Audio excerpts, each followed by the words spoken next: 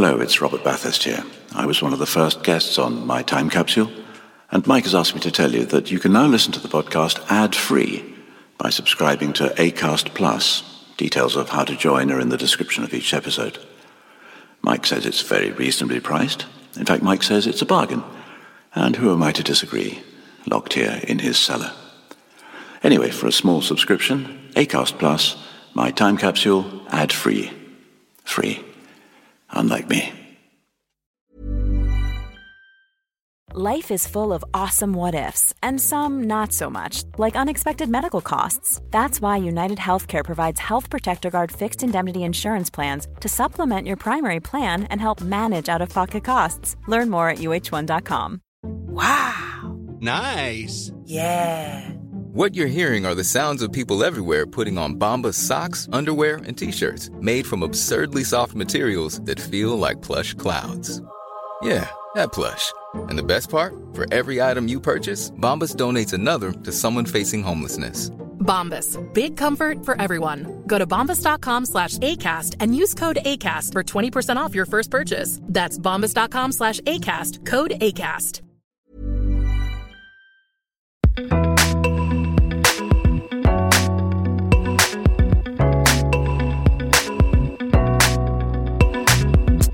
Hello, and welcome to My Time Capsule.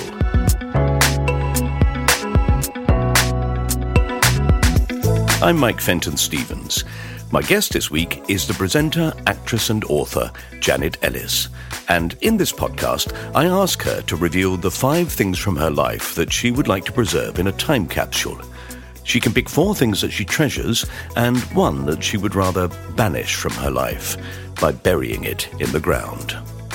Janet first appeared on our TV screens in 1978 in the BBC children's programme Jackanory Playhouse, but she's probably best known as a presenter of Blue Peter, a job she only did for 4 years. Since then, she has presented many other shows, acted in things such as Doctor Who and Waking the Dead, worked in the theatre and on radio, been the voice of a large number of adverts, written 2 best-selling novels, The Butcher's Hook in 2016 and How It Was in 2019, written numerous articles for various newspapers and magazines, and brought up 3 children, one of whom is the wonderful singer Sophie Ellis-Bextor. She was awarded an MBE in 2016 for her services to charity and theatre. So, if you ever meet Janet, please don't ask, what have you been up to since Blue Peter? Unless you've got a spare hour or 2 for the answer. And talking of answers, let's find out what Janet Ellis's is to the question, what would you put in a time capsule? And other questions. Hope you enjoy it.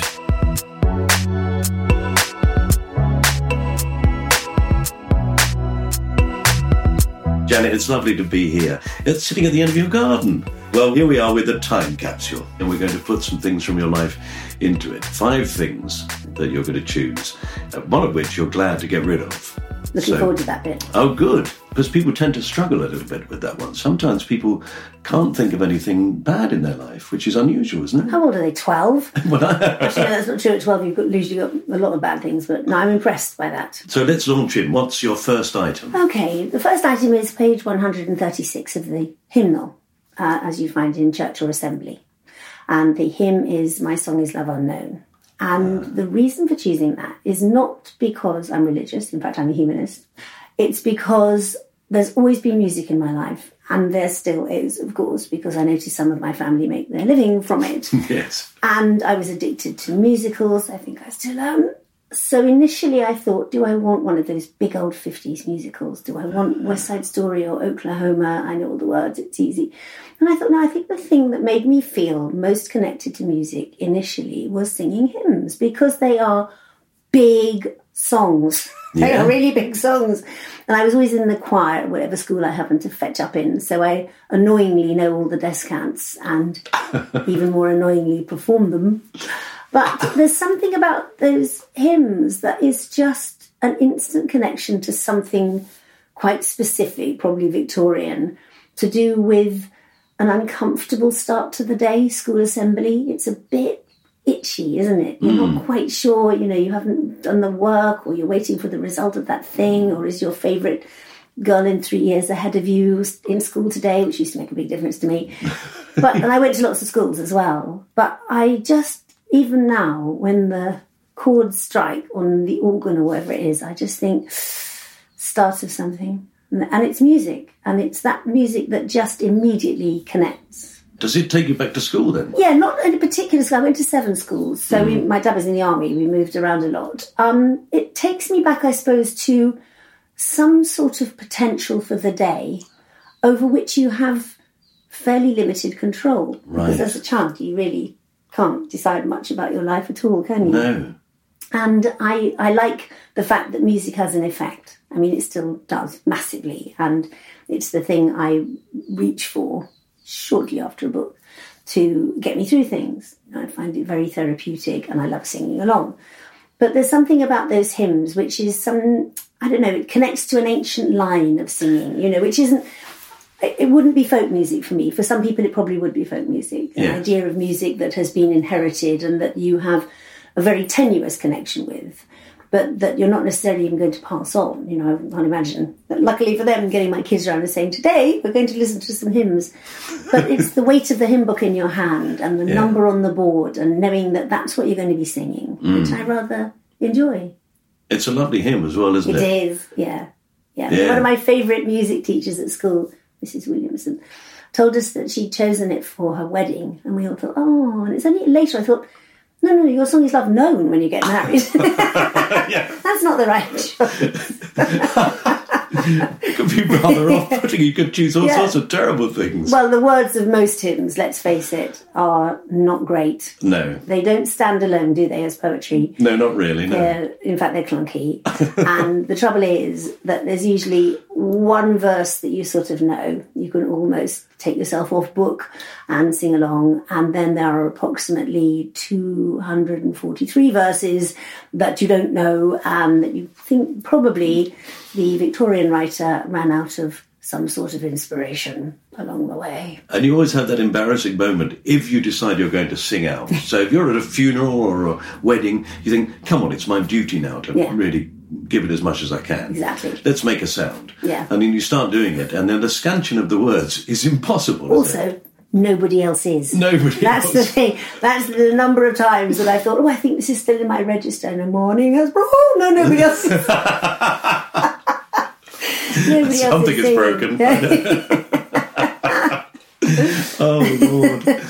But that sense at the start of a hymn, though, so for you there's a sort of almost a trepidation, though, as well. There is. There's also a reassurance because there's those plunky old chords. And I think probably if you're very familiar with them, which is doubtless now a generational thing, you are familiar with the way they work. So you can more or less tell where the middle eight's going to be. You can more or less tell when you're coming back to the chorus.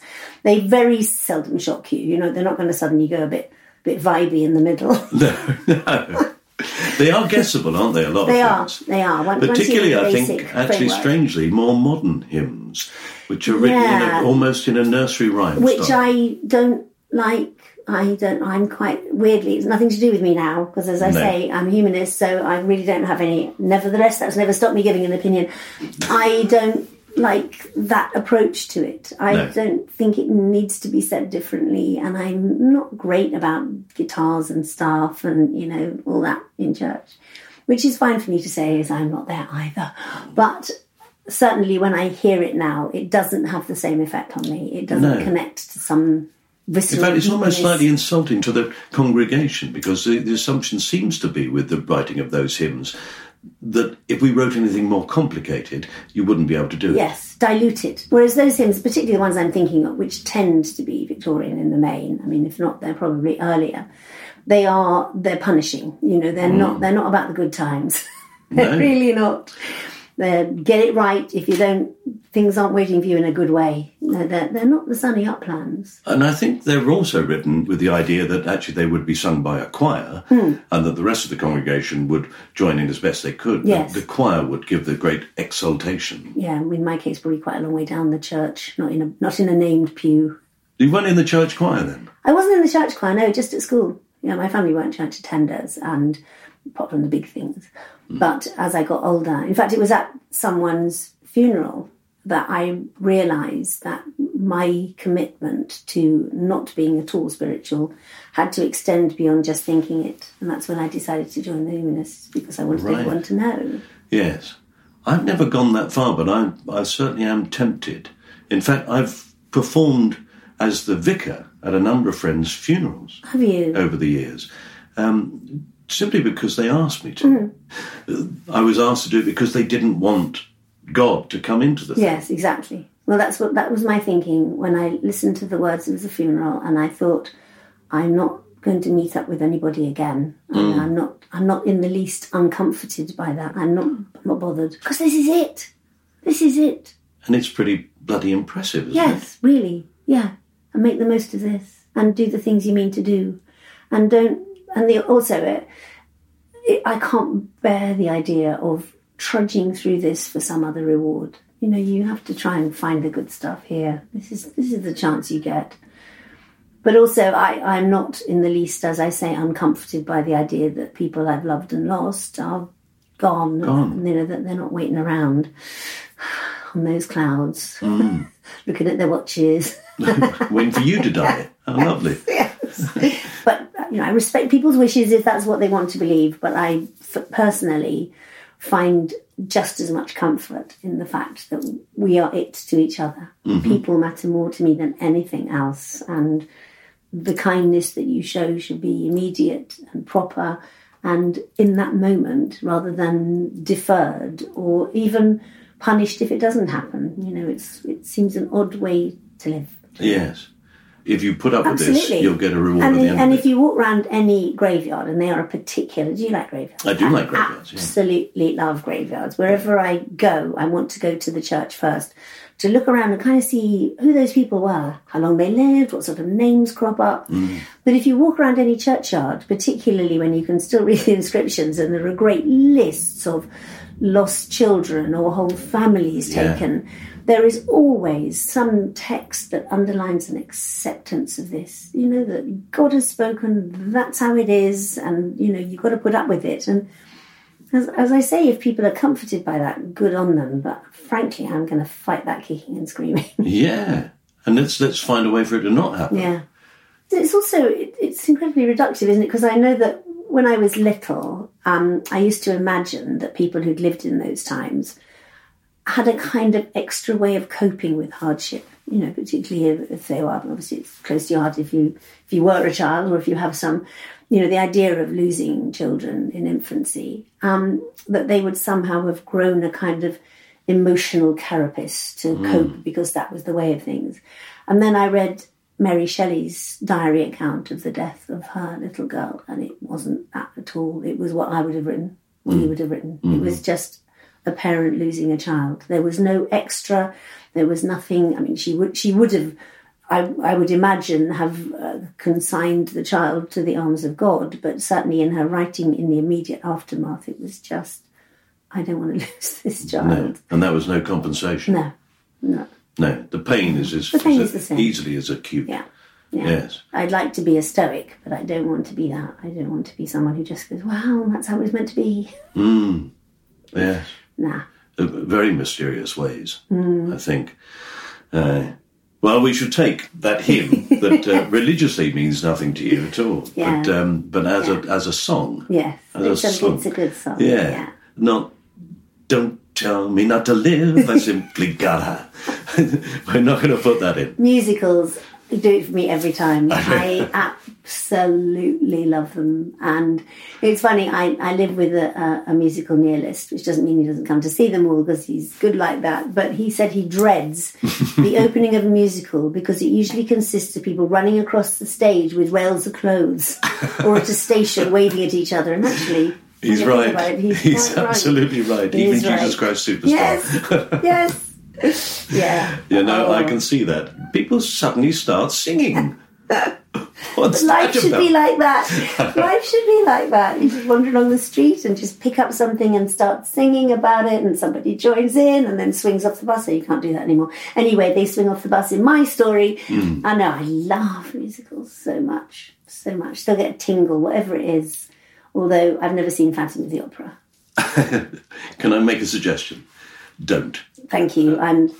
I was quite confident in that one. Yeah. Good. That's my opinion out there. Yeah. All right, we're going to take that lovely. My song is Love Unknown. Yeah. Okay, we'll take that. Saviour's love to me. I might try and find a copy of it and slip it in here now under our conversation. That'd be nice. And there it is. Well out of copyright. As long as it's out of copyright, It'd be well out okay. of copyright. Oh, listen, isn't it lovely? Oh no, we couldn't find one. We just couldn't find one. Right, that's your first item. So what's the second item you want to put into the time capsule? The second item is a very spattered copy of a Christmas pudding recipe that is stuck into one of my favourite cookery books. The cookery book is Nigel Slater, but I've got loads of cookery books. And this particular recipe is one that I've made every year. And it's there for a number of reasons. First of all, I love cooking. I love cooking. So I was thinking I would like in my time capsule, I would like something to do with cooking. What is it? Well, I'm really greedy, so is it food?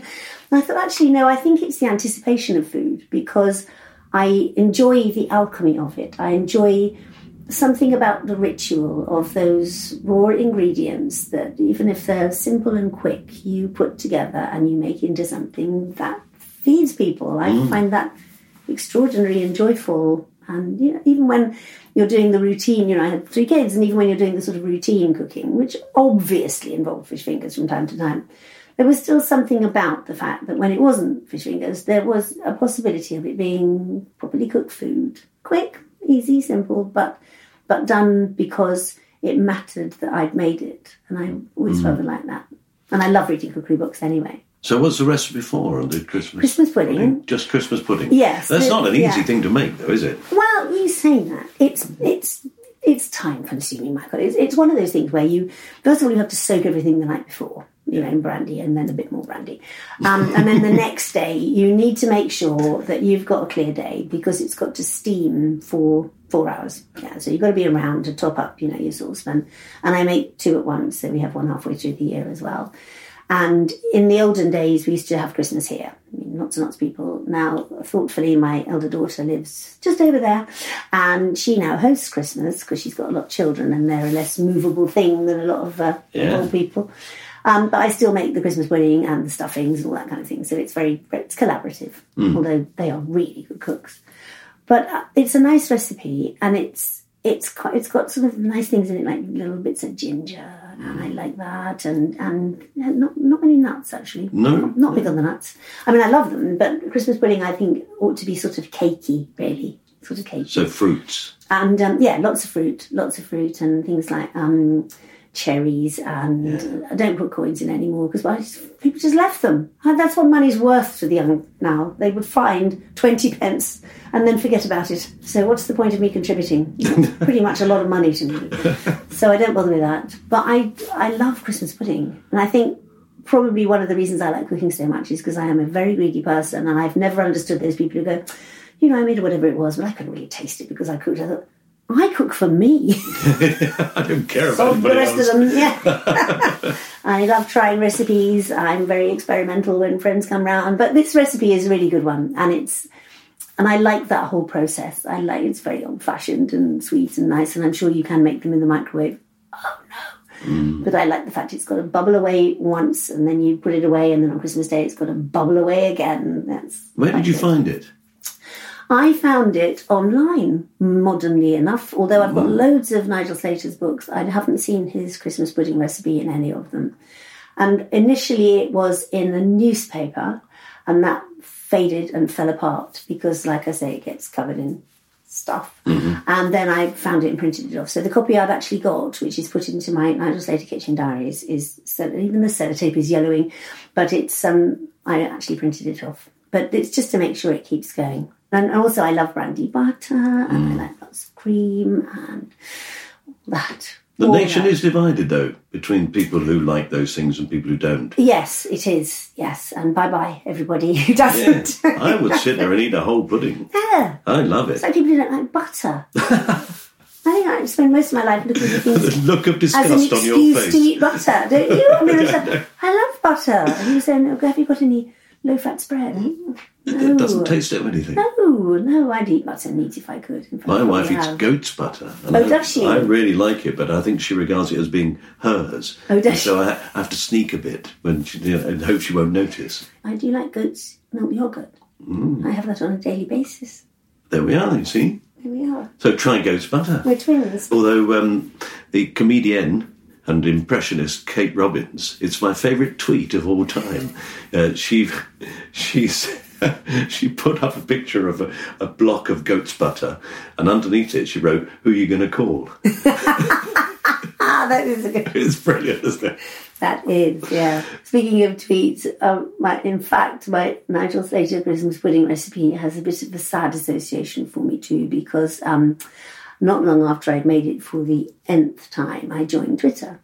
And of course, I was delighted to find that people I really liked who I've never met in real life are on Twitter, and that you can kind of write to them, then there's a chance they might see it. Yeah. And so I wrote something like, had made Nigel Slater's Christmas pudding for the, whatever it was, 15th time, and I love this recipe and so does my family. And I got a reply from Nigel Slater. Oh. Imagine my thrill, except that it said, "Glad you enjoy it, Jane." Because he obviously thinks that Jane Tellis wrote to him. Oh, no. Yes, I've never met him, and obviously I won't bring that up. But you've not torn up the recipe and thrown it away. I have then, not, luckily and for gone, him. But that's it. It's more on me, Hugh isn't Fearnley it? Whittenstall for me. It's really more on me, isn't it, that I was going, oh my God, Nigel Slater has replied. He thinks I'm called Jane.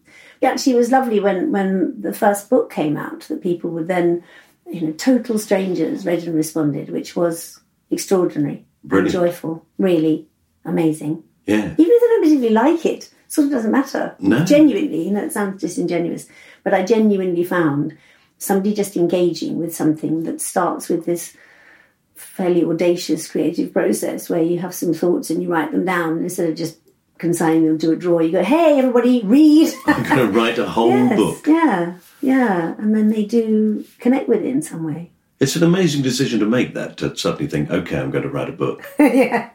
Yeah, it was a decision I probably made about 140 years ago as well, and it took me quite a long time to actually get around to doing it for all sorts of reasons. Actually, that's not true for only one reason, which was I was very afraid of the reaction, very afraid. Really? Yeah, I mean, it's funny, I don't know if you'll agree with this, but I started as an actress and then became a presenter, and obviously I'm still an actress. But when you're working as an actress or presenter, you are generally part of a team. Even if it's only you standing in front of the camera or on stage, there's a whole backup of people. And particularly doing something like Blue Peter, which was live, I used to think this is such a collaborative process. Everybody matters. I love being part of a team. And then I realised that actually what I mean is, it's just not my fault. Nah, it's other people's responsibility. Shared responsibility. And writing is just my fault. It's... Yeah, I can see that. There's genuinely no need for another book, probably, because if you go into a bookshop or a library, there are some. And there are very few things left unsaid. But the joyful thing about writing is that you can find things that have been said and say them your way. Mm-hmm. And somebody might go, "Oh, yeah." And that's amazing. And even if they don't, just in the moment of isolating what it is you feel about that thing or you want to say or that makes you laugh, and being able to just for a moment make sense of it on the page. It's exhilarating. It's exhilarating. And I do feel so lucky. Well, I would think if you were that concerned about it, you would make automatically a very good self-editor. I think you're right. And that's one of the other reasons that it took me a long time to get going, because what had happened before is that, this ambition had been burning away, and I had bored people witless with it and shown them things, embryonic things that I'd written. And they would go, "Yeah, there's something here, but..." And when they got to "but," everything else became white noise, because I thought, there's two choices here. They're the idiot or I am. Yeah. And I didn't like either of those possibilities. And of course, I realise now it's not quite as divided as that. No. Actually, And then actually they were trying to help. They were trying to help. Yes. And also the idea, I think even until quite recently, you kind of think, well, what I'll do is I'll write a book, then I'll put the end, then I'll take it along to a publisher and they'll go, thank you for your book. Let's have a look at some covers, shall we? And of course, actually, it goes through so many processes. I mean, everybody else seems to know that, but I wasn't quite sure about that. So the first time somebody said, okay, let's just revise this. What do you mean revise? I've written it. So it has been a slow thing, but I have had fantastic help and support along the way. Self-criticism is difficult, though. Other people I can criticise really easily. That's useful, isn't it? Real talent. If only they realise how useful it was. Oh, then you are lucky. They listened. If only they listened. And having done that, though, having gone through that process and tried to learn the fact of looking at something you've done and thinking, actually, could this be better? Then you finally get to a point where you think you've got it, and then you hand it to someone else, and they say, well, what you can do to make this better? Yes. And you go, oh, no. That pretty much sums it up, yeah. But has that helped in the writing of the second book? Yes and no. I think it helps in that I know that I can do that process. I know that I can without losing it. I think one of the many, many reasons why I didn't get on with it years ago is that if I ever did think, oh, maybe I should just change that, and then I'd be afraid I'd lose it, like water through a sieve, that I just wouldn't get back whatever that momentum is. But it has to be really solid. And the only way I can see that it becomes solid is that I'm rigorous about, does that word work? Is that the exact phrase I need? Is that where it should be? Do those people need to say that to each other? And I read everything aloud as well. But that probably helps from having an acting background. Yeah, definitely, I think. Yeah. If you hear it, you're hearing the reader's voice in their head. Yes. So if you hear it out loud. You're loud. also hearing repetition and things. I'm a bit allergic to having the same word featuring, twice, at least certainly not twice on the same page, but even within the same context, I'd like to find, we've got a load of words. I've seen the dictionary. There will be one that works. You can often tell a writer who reads their stuff out loud and a writer who doesn't. Do you think? Particularly as a performer, if you're reading scripts. So if I read a script and I have that thing of a repetition of a word in one sentence followed by another, I say, should we say the same word? And writers will often go, oh, God, yeah, no, I hadn't noticed that. Yeah. And the reason they haven't noticed it is because they didn't say it out loud. Saying it out loud helps a lot. But I think it's lucky if you don't mind doing that, because after all, I am, as you can tell, used to the sound of my own voice. And I also, I don't mind doing bits of dialogue with myself, which makes my dog walks interesting. And very useful for the audiobook version. Very useful for that, yes. Which we'll all go out and buy now. Would you? Thanks. Yeah, okay. That's it, I want 10%. Okay, well, at that point, it's strange to say that we're going to put Nigel Slater's Christmas pudding recipe into the time capsule. Yeah, just mind a bit of raisin. But I can see how, one thing's led to another. There we are. Yeah, that's lovely, though. What a lovely thing. Oh, I'm going to come for Christmas. I don't care. You're welcome. Yeah. The most we've had here is 28. Oh, my word. Yeah. We did 16 this Christmas, and I thought that was a lot. But it's just a roast dinner, isn't it, really? At the end of the day, just a roast dinner that you have to get up at 5 o'clock. That's what I'll say to my wife for. at Christmas. Yes. That's what I'll say, it's just a roast dinner. That you have to get up at 5 o'clock in the morning to put on. Yes. Yeah, and that would be my divorce sorted. Yeah, interesting grounds. Yeah. Lovely. Well, we've only put 2 things in the time capsule so far. Yeah. So what's number 3? We're going to take a short break here for some adverts. We'll be back with more from Janet Ellis very shortly. One size fits all seems like a good idea for clothes until you try them on. Same goes for healthcare. That's why United Healthcare offers flexible, budget-friendly coverage for medical, vision, dental, and more. Learn more at uh1.com. Here's a cool fact. A crocodile can't stick out its tongue. Another cool fact, you can get short-term health insurance for a month or just under a year in some states. United Healthcare short-term insurance plans are designed for people who are between jobs, coming off their parents' plan, or turning a side hustle into a full-time gig. Underwritten by Golden Rule Insurance Company, they offer flexible, budget-friendly coverage with access to a nationwide network of doctors and hospitals. Get more cool facts about United Healthcare short-term plans at uh1.com. Many of us have those stubborn pounds that seem impossible to lose, no matter how good we eat or how hard we work out. My solution is PlushCare. PlushCare is a leading telehealth provider with doctors who are there for you day and night to partner with you in your weight loss journey. They can prescribe FDA-approved weight loss medications like Wegovy and Zepbound for those who qualify. Plus, they accept most insurance plans. To get started, visit plushcare.com/weightloss. That's plushcare.com/weightloss.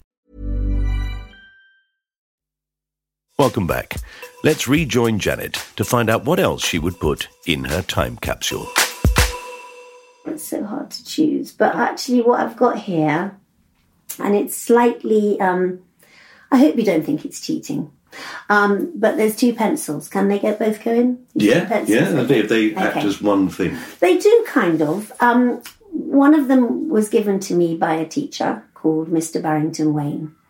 Mr. Barrington Wayne was my everything teacher when I was at one of my primary schools in Germany, actually, because I was an army child. And he was the person who encouraged me to write. He encouraged me to write. Because as a child, I wrote all the time, and I wrote amazing poems. And they had to rhyme, so that's important. And I also, otherwise it's not poetry.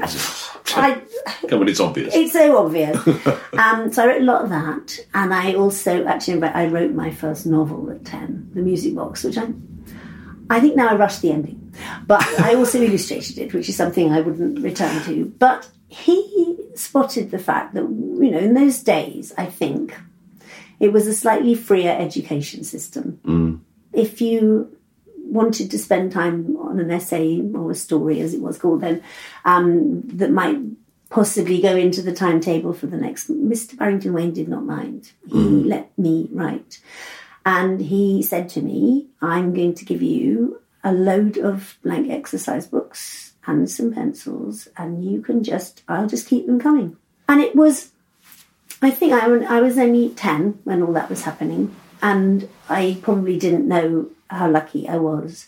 But what I did feel was seen, seen as somebody for whom words really mattered, and seen by, looking back now, he was probably, 28, 29, he wasn't old. Yeah. Of course, I thought he was ancient, but he probably wasn't.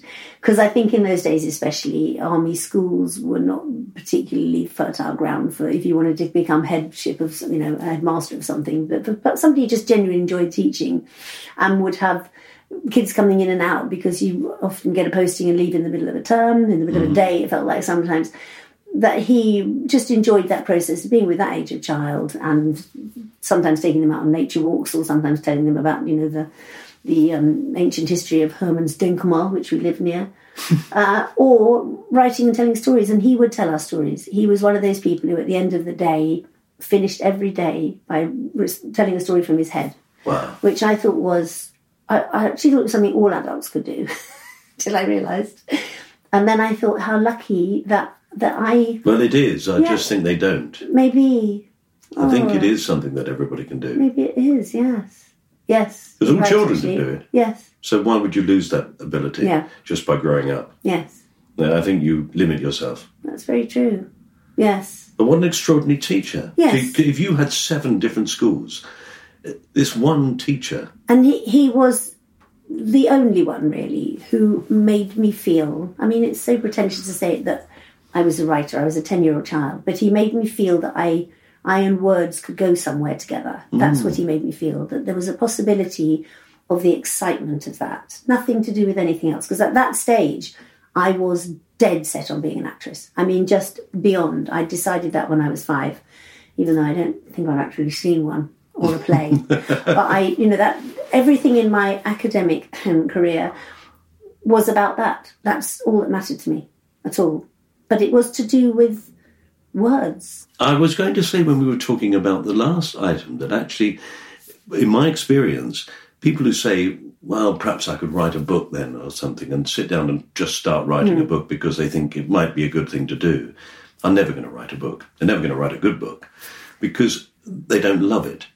They don't. And I think you have to really love the process of... I think you have to really know that it's going to be hard without being, it sounds so pretentious, but you have to know that it's going to matter. I think that's the thing.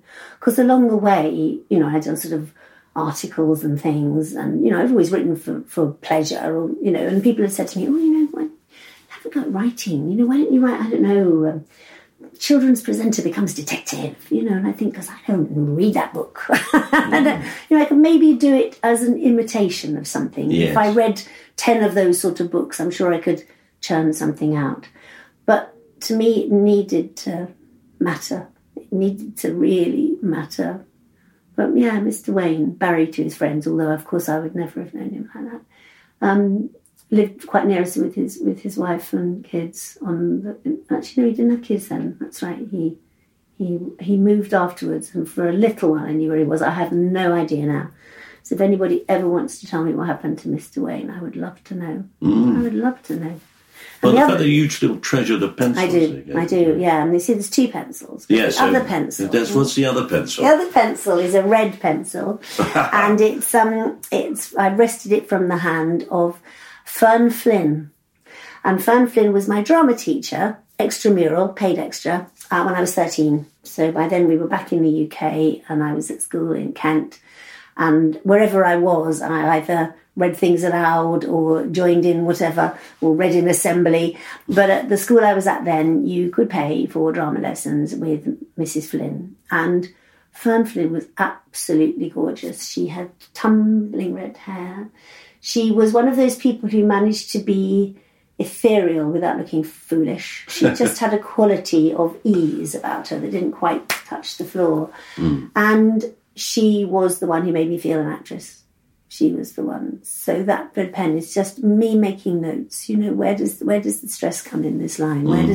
What's she feeling here? What's the impetus behind what she's doing? Or let's give her a purpose. And because I hadn't really done anything like that before, none of the schools I'd been at, nobody in my family has anything to do with it.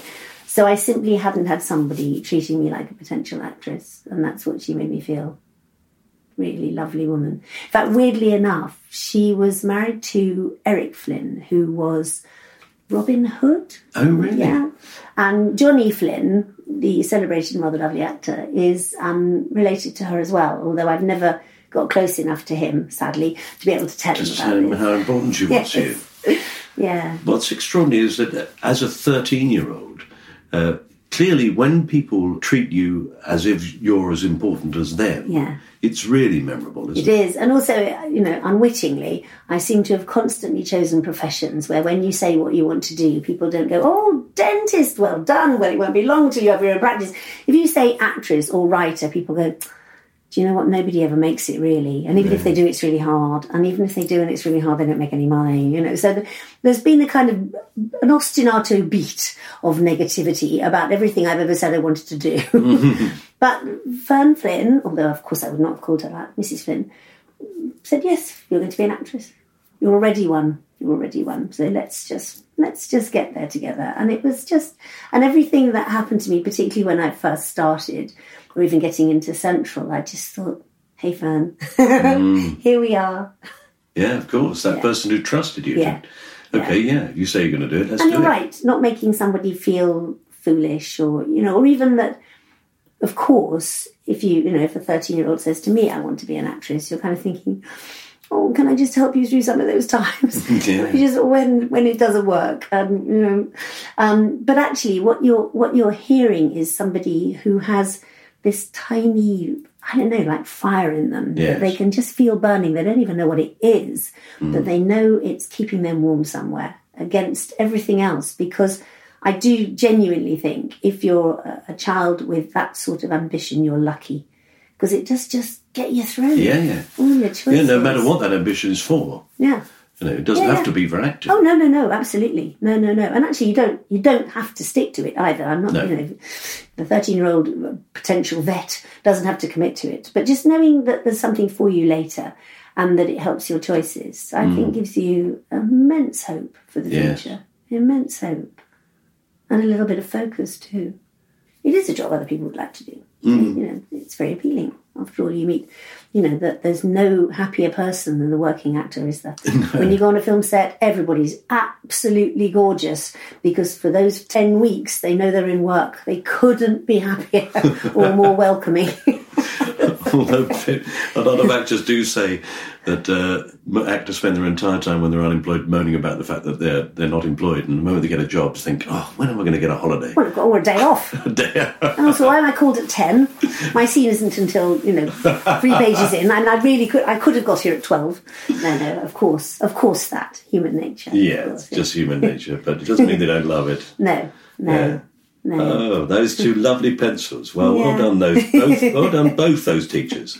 Yes, really. Yeah. And also for you, life-changing. Yes. Because you may have been knocked down at every hurdle. Yes. And just eventually thought, well, I'll never do this. Yeah. But you just need someone to say, well, okay, have a go. Yeah. And those two things as well. One, you are now a writer. And you also are an actress. Yeah. So those two pencils open up the two areas of your life that you really wanted. I'm not sure how Mr. Wayne and Mrs. Flynn are going to get on together, but I'm sure they'll be fine. Listen, let's be modern about this. I'm sure Mr. Wayne loves Ethereal. She was very beautiful. Fantastic. So that's 3 items we've got in there. So only 2 to go. Yes. Well, should we stick with a nice one, or do you want the nasty one? It's up to you. Do you want to get the nasty one out of the way, or do you want to save it till the end? No, let's save it to the end. Okay. Yeah, right. I'm spitting on my hands. The fourth one, it's a stick, basically. It's a stick. Because nothing else would fit in there, would it now? We've got, pencils and pages. And I thought I don't want to make it too big, because what the stick represents is the whole Thames towpath near me. But the stick also represents the fact that if it's still a stick on the ground, the tide isn't too high, so that's fine. Me and Angela, the dog, can walk. And Angela and I walk the Thames towpath here between Hammersmith and Barnesbridge every single day. Really? Every day. And actually, it's about 5 miles, just under. And you've got a big dog, haven't you? Big dog. But also it's therapy for me. It's therapy, and it's space to think about things, and it's time to say things aloud, and it's and it's exercise, because it's easily 10,000 steps, so that's all done. But I really miss it when I can't. And she is still only 2, so she still likes picking up sticks and walking along with them. She usually chooses something so unfeasibly large. Yes. The towpath isn't even that wide. I have seen people having to really almost jump in the river to avoid this dog with a ridiculous stick. And she doesn't want to do anything. She doesn't want to carry it. Yeah. But yeah, that river represents so much to me. I never get sick of that walk. I never get sick of it, just as well. And because it's a nice, where we are, the stretch of the Thames has lots of activity on it. There's loads of rowing clubs, there's a branch of the RNLI, there's stuff, it's hardly ever empty. And on the times when I'm early and we have the towpath to ourselves, that's pretty nice. And also Hammersmith Bridge, and who knows, people may be listening to this podcast in 20 years' time. I'm sure this will still be current. Hammersmith Bridge is closed. And I'm sure it'll be closed for a long time, because there's no sign of anything. If you're thinking of using it, don't. Yes, don't use Hammersmith Bridge. And if you can, really, just be joyful, because it doesn't matter to us on this side, frankly. But for people foolish enough to live in Barnes, it's a nightmare. It's a nightmare for them. They're on an island now. It's hemmed in by difficulty. But in the morning, Hammersmith Bridge being closed, there is one pedestrian walkway open. 2 are available, 1 is closed. And the whole of the middle of the bridge is closed. And there's 1 walkway open. It is busier than the M1. So busy that you really have to stay in lane. There's a little thing up that says you have to stay in lane. Yes. Which I'm fine with. I can read. My dog can't. So we have a bit of a tussle across that bridge in the morning, because she's eager to cross quickly, and we're often behind the school child trailing unwillingly to school, and we can't get around them. We cannot move faster than the traffic in front of us, human traffic. This theme of south of the river and north of the river is occurring again and again in my podcast. I'm talking to too many Londoners, maybe, because the people in the north all think that everybody lives in the south, that they're all mad. And the people in the south, they hate it. No, we don't think that. We know that. You know that? We know that. Well, they must be, otherwise... They made a choice. They'd live somewhere where they had a bridge. They'd live somewhere that had a bridge, and a French patisserie in my case. But yeah, it's a mystery to me. I'm friends with them. of course we speak, but I don't understand it. At the end of the day, when they go the very long way round to go home, I don't understand them. It's sort of friends in the sense of, landed gentry and serfs. Yeah, exactly, yes. Well done, whatever your name is. Perfect, that's excellent. How sweet of you. Yeah. Oh, yes, right. So walking down the River Thames, well, you're very lucky, I have to say, to have that beautiful walk. We are really lucky, and we'd been here years before I realised it was even there properly. Really? Very occasionally I'd potter down there, children on bicycles kind of thing, and we'd try and get them home in roughly the same number and shape as we set off.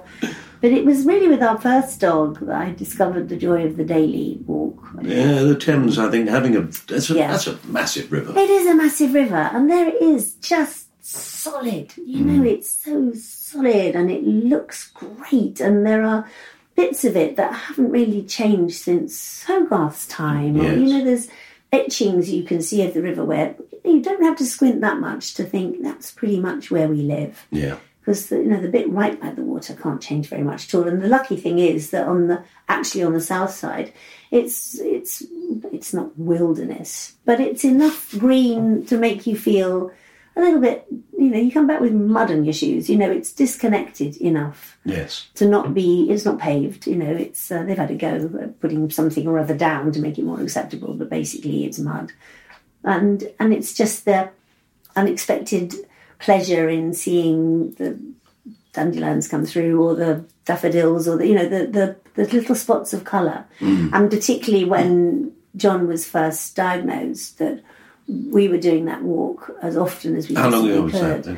He was diagnosed, the first time was 3 years ago, and then he got secondaries 2 years ago. So I'm so bad on timelines. I think it must have been 2018. And with secondaries, of course, they are not curable, but they're treatable. So that's where he is.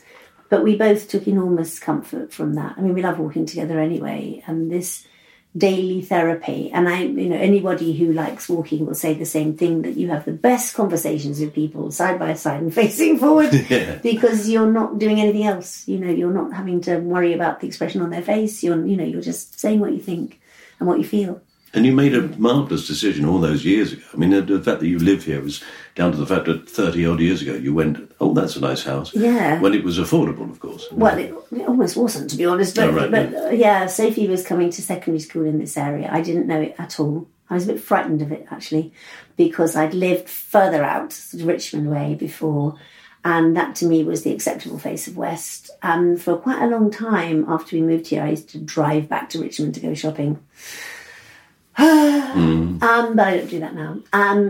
But actually this area has been so good to us, so very good, and the house has been good, and it's kind of stayed, it's the same shape, but inside it's translated itself into what we needed. Nobody else but us does live there now, but there's frequent visitors. As I say, Sophie's down the road anyway with her 5 children at this point in time, and Jack and Martha aren't far away. There's always somebody here, and I feel very grounded, and I'm sure, I don't need my portable therapist to tell me that I moved around a lot as a child and that now it would take several willing people many, many hours to get me out of here, because it's not minimalist, is it? It's not. And, it's going to be a big job to move me out. And if you want to get away, you can always come down here at the end of the garden and sit in this room. We used to have an apple tree here. When we first moved in, it was a lovely apple tree, and it was so big and substantial that we hung a swing from it. And I have an abiding memory of picking Martha particularly up from school, because their school is around the corner, and her coming back straight down the garden in most weathers and swinging. That was the first thing when we got home. And then we'd been away on holiday, probably Cornwall, and came back, and the apple tree was across the garden. Oh, no. I always thought they were sort of, I thought it would outlast me. I didn't realise they were finite. And we'd always had this fantasy of this extra room that isn't the same as the rest. We went, there's no telly in here. Sometimes I bring a radio in, I have to confess. And actually initially, not so much me, but my whole family who'd put up with me saying, I want to write a book for a long time, thought I would just set up camp in here and write. Yeah. And I have never done that. This is your Roald Dahl room. Oh, it's so shaming, isn't it? Because I write in what used to be, we call it the playroom. It's a teeny tiny room where the mainframe computer is, and I've just sort of clung to that. I like to be connected to the house. Quite like to be near the loo, actually. But we made a decision not to put too much in here, not just financially, but also because it's just nice to have this space, and these doors all open up. Yes. So in the summer, it's where the light ends up to. It's the last place to get the sun. Lovely. So it's a good place for reading the papers. Well, it's nice to be here. I'm enjoying it. Good. Even on this rainy day. Yeah, exactly. It's really, it's cosy, isn't it? It's really cosy. Yeah. We're getting terribly cosy. We're going to have to move on to one more final item. This is the one. Here we go. Okay. Well, it's a little medal. It's a little medal for motocross, and it's not mine. It's not mine at all. In fact, it's my dad's. My dad was in the army, and he was a very practical person, really lovely, genuine, no agenda, kind man. And his two loves were shooting, and he once came second at Bisley, which is the shooting championships, which is a big deal for anyone who knows about this stuff. But he also loved riding motorbikes fast through mud. And that was something he went and did completely separately. I mean, I only went once, and I'm not even sure why. I think there must have been, I've got a younger sister, I think my mother and sister must have been doing something daintier somewhere else. And I, for some reason, and this is when I was still primary school, so I'm thinking 10 or 11, certainly no older than that. And I went with him for the day, which mainly, as far as I can remember, involved standing on corners with other families, I wasn't entirely alone, but watching unidentifiable men on bikes go past. I have no idea who they were. Total mystery. Anyway, right at the end, my dad, he seemed to have done well enough to get a prize at this thing. So I'm standing with him, and by then he's just in his uniform. He's out of his overalls and stuff. And there's the announcement, and he goes forward, and it seems to be, in my imagination, it's in the middle of a sort of clearing of people, an informal circle of people clapping as each one comes up to get their prize for the motocross, whatever that is. And so he goes forward, and he shakes this man's hand, and then he turns around, and he just sort of gestures with his head to me, just sort of gestures, come on, join me. I think, oh my gosh, really? Wow, okay. And I step forward, and there's sort of laughter, because he was making that gesture to the rest of his team, not me. So as I walked forward, thinking, not that wasn't our relationship, but it certainly wouldn't have occurred to me that I would be part of it. So I thought, I didn't know I was supposed to come up and be proud of this as well. All I've done is watch. Yes, all I've done is watch, and he's actually gone sort of, come on, and then all these other men walked past me to go and stand next to him. And then he sort of looked sort of appalled that I'd stepped forward as well. And I just wanted to die. I just felt the wrongest I've ever felt most quickly. It was hideous. Oh, no. I've done utterly the wrong thing, and I've looked stupid, and I've made him look foolish, and, undermined this great motorbikey moment. And I can't remember ever discussing it with him. I can't remember. And I'm sure if I did, he would go, when? What? Yes. Because I'm pretty sure it wouldn't have had the significant effect. But I was trying to be honest with myself when you asked about something that you just put away forever. And I thought, there's several moments. Heaven knows. There's lots of moments that I thought, that is mortifying. That is mortifying. But in a way, I've managed to dilute them, I guess, by either practicing a kind of amateur therapy or talking about it with other people or just burying it completely. And I thought, what's the first time I can remember thinking, I don't want to be here? And it was then. Wow. It was then, yeah. Yes, when you go back and you do examine those moments, quite often in life, what you do is you turn them into a comedy anecdote. Yes. But actually, if you're honest with yourself, particularly at the time, they're terrible. Yeah, yeah. And it was, I think it's sort of unreachable too, isn't it? Nobody there, certainly at that time, could have made it better. No. It was done. It was, I'd made this terrible faux pas, and I cannot remember who I was with anyway, but the friends, whoever they were, would not have been able to say it doesn't matter because it had happened. And as far as I can tell, it didn't, my dad would have found it funny, if anything, but completely dismissible. And yet you have a memory of his face, of him looking at you as much as to say, what the hell are you doing? Yes, obviously thinking, what, I don't, as an adult, I'm thinking, if I sort of gestured like that and one of my kids came forward, you might get down on their level and say, oh, no, you go and wait with, Auntie Susan. Or in fact say, why not, come and join me. Yes, but it obviously made him feel vulnerable too, the wrongness of it, because I would have thought, fingers of one hand, the times that I was alone with my dad. I'm that kind of guy. So and that's a military life, isn't it? It is, and it's also a lot to do with him. I would say that my mother was an extremely demonstrative person. My father was not. However, she won. So he gave in to that. I mean, he still wasn't the roustabout kind of dad. I remember when I was quite little going to a friend's party and her dad got down on all fours and allowed us to ride on him and use his tie as reins. And I remember thinking, what sort of a father is this? I mean, it's an amazing kind, but it's not mine. Because I love my dad very much. But it was really until my mother died when I was 35, quite a distant relationship. One of those, definitely, if I phoned the house and he answered, he'd go, oh, hello, I'll get your mum. It was definitely, he'd pass on, that sort of thing. It's sort of very Victorian almost. Kind of, yeah. I mean, he lost his mother when he was 14 and was already at boarding school, and then went straight into the army at 18. And in fact, he had lost his brother, my Uncle John, when I was 5, and his father a year later. So in logical terms, by the time he was 30, he'd lost his entire family. As a child, of course, I didn't quite see it like that. No. But and he would have then also learned to not show that. Absolutely. And particularly in a military situation, you don't show those emotions. Yes, exactly. And it just didn't come naturally to him. No. But it's funny that whole episode of doing something with him, which was completely out of character. I mean, I can't even remember as a family watching him do anything like that at all. So there must have been some crisis I wasn't aware of. Meant he had to take. Yes, yeah. There must have been just no alternative. But yeah, he definitely had a lovely flowering, really, of all those feelings.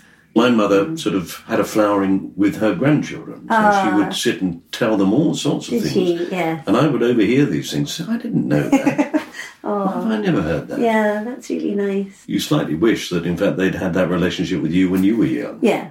To be honest, I didn't really feel the lack of it. I love them both very much. And I always used to think if I met them in another context, I'd like them. They seem nice people. My mother and I used to have a lot of fun. But he wasn't a sort of stern father. In fact, he just sort of left all that to her, really, both sides of it. She was up to that. But, he was loving, but in that sort of completely unshowy way. But weirdly enough, he left the army when I was 14 and ended up working in the visual effects department at the BBC. Really?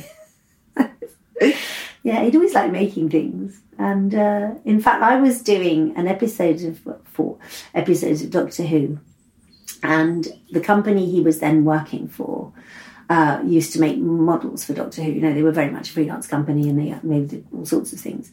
But it meant that the guy who was in charge of visual effects on the one I did knew my dad because he'd been in the studio occasionally, with this other company. And he said to me, I think you should tell Mike that they're doing, I think they were called holiday contracts. It was an old BBC thing where you would come in on this very short-term way of working. It was literally holiday cover, but there was always a chance that they would then extend. And he said there are some, if he's brave enough to do it, he could come on here on a holiday contract and then we'll see. And see where it goes. And he didn't leave till he had to, retire. Wow. And if somebody had gone up to your dad in those days and said, now, let me tell you something. In the future, there'll be a thing called eBay. Yes. And all these things you're making, if you just hang on to them. Oh, yeah, for sure, yeah. Yeah. No, I remember getting into Daleks and things when I was in my teens, How brilliant that he made those things and then eventually you also then did it. Yes, absolutely. Yeah. And then he, the only episode of Blue Peter that I missed because I'd broken my pelvis. So, really, that wasn't just trying to get off games. My dad was coming into the studio to be interviewed by me about a Doctor Who model. So I had to be in my hospital and watch Sarah Green interview my father instead. No. Yes. Oh, and she was so good, wasn't she? So good, so young, so beautiful. I should worry. God, I hate her. She lives near here as well. She's lovely, Sarah. She is. Oh, my word. How extraordinary. What a small world that is, though, isn't it? That you ended up in that same thing. Totally. And what a shame he never made a Blue Peter model. I know. And as I used to say to him, I was there first. I just, I can't be helped, but I was. Try doing it with sticky back plastic. That's what you said. Oh, Janet, how lovely to talk to you. Oh, thank you so much for taking part in my time capsule. Thank you for indulging me with my scrappy note of things that I quite liked and loved. Oh, I like a bit of homework. Well done. Oh, yeah. Also, at a certain age, you've got to write it down, haven't you? Everything. I've got the way to the tube station written down just so I can get out of here.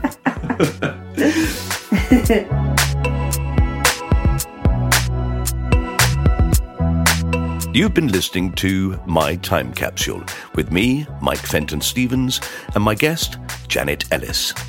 You can subscribe to this podcast on Acast, Spotify, or iTunes, or your own favourite podcast provider. And we'd love it if you would rate us and leave a review. You can follow us on Twitter and Instagram at MyTCPod or at Fenton Stevens. This podcast was produced by John Fenton Stevens, and the music is by Pass the Peas Music. It was a cast-off production.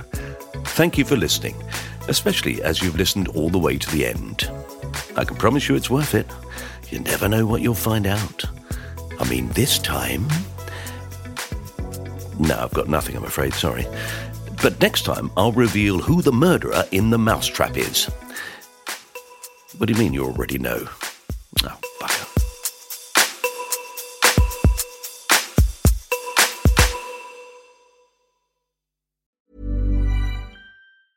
Hi, this is Paige from Giggly Squad, and I want to talk to you about Splash Refresher and my water intake. Okay, so you guys obviously know that I'm a hydrated girly, but sometimes when you drink that much water, it starts to just taste bland, and you're just like, I need something to spice it up. That's why I love Splash Refresher. It has 0 sugar, 0 calories, and it's a splash of sweetness. And they come in 5 different flavors. They're so good. Wild berry, acai grape, pineapple mango, lemon, and mandarin orange. My favorite is the wild berry because I just love a berry. So if you're like me and you're drinking water all day, then try Splash Refresher. It's going to absolutely change your water game, and it's good for you. Acast powers the world's best podcasts. Here's a show that we recommend. The Real Housewives is a guilty pleasure for most, but if you're looking to not feel guilty about that pleasure, tune in to Everything Iconic with me, Danny Pellegrino, where I break down all the messy moments and behind-the-scenes antics of Bravo's popular franchise. And on Everything Iconic, I also interview celebrity guests like Kelly Ripa, Keke Palmer, Drew Barrymore, Cameron Diaz, and more about their guilty pleasures, their past work, and so much more. So if you're pop culture obsessed and find yourself watching way too much reality TV like me, tune in to Everything Iconic with Danny Pellegrino, wherever you listen to podcasts. Acast helps creators launch, grow, and monetize their podcasts everywhere. Acast.com.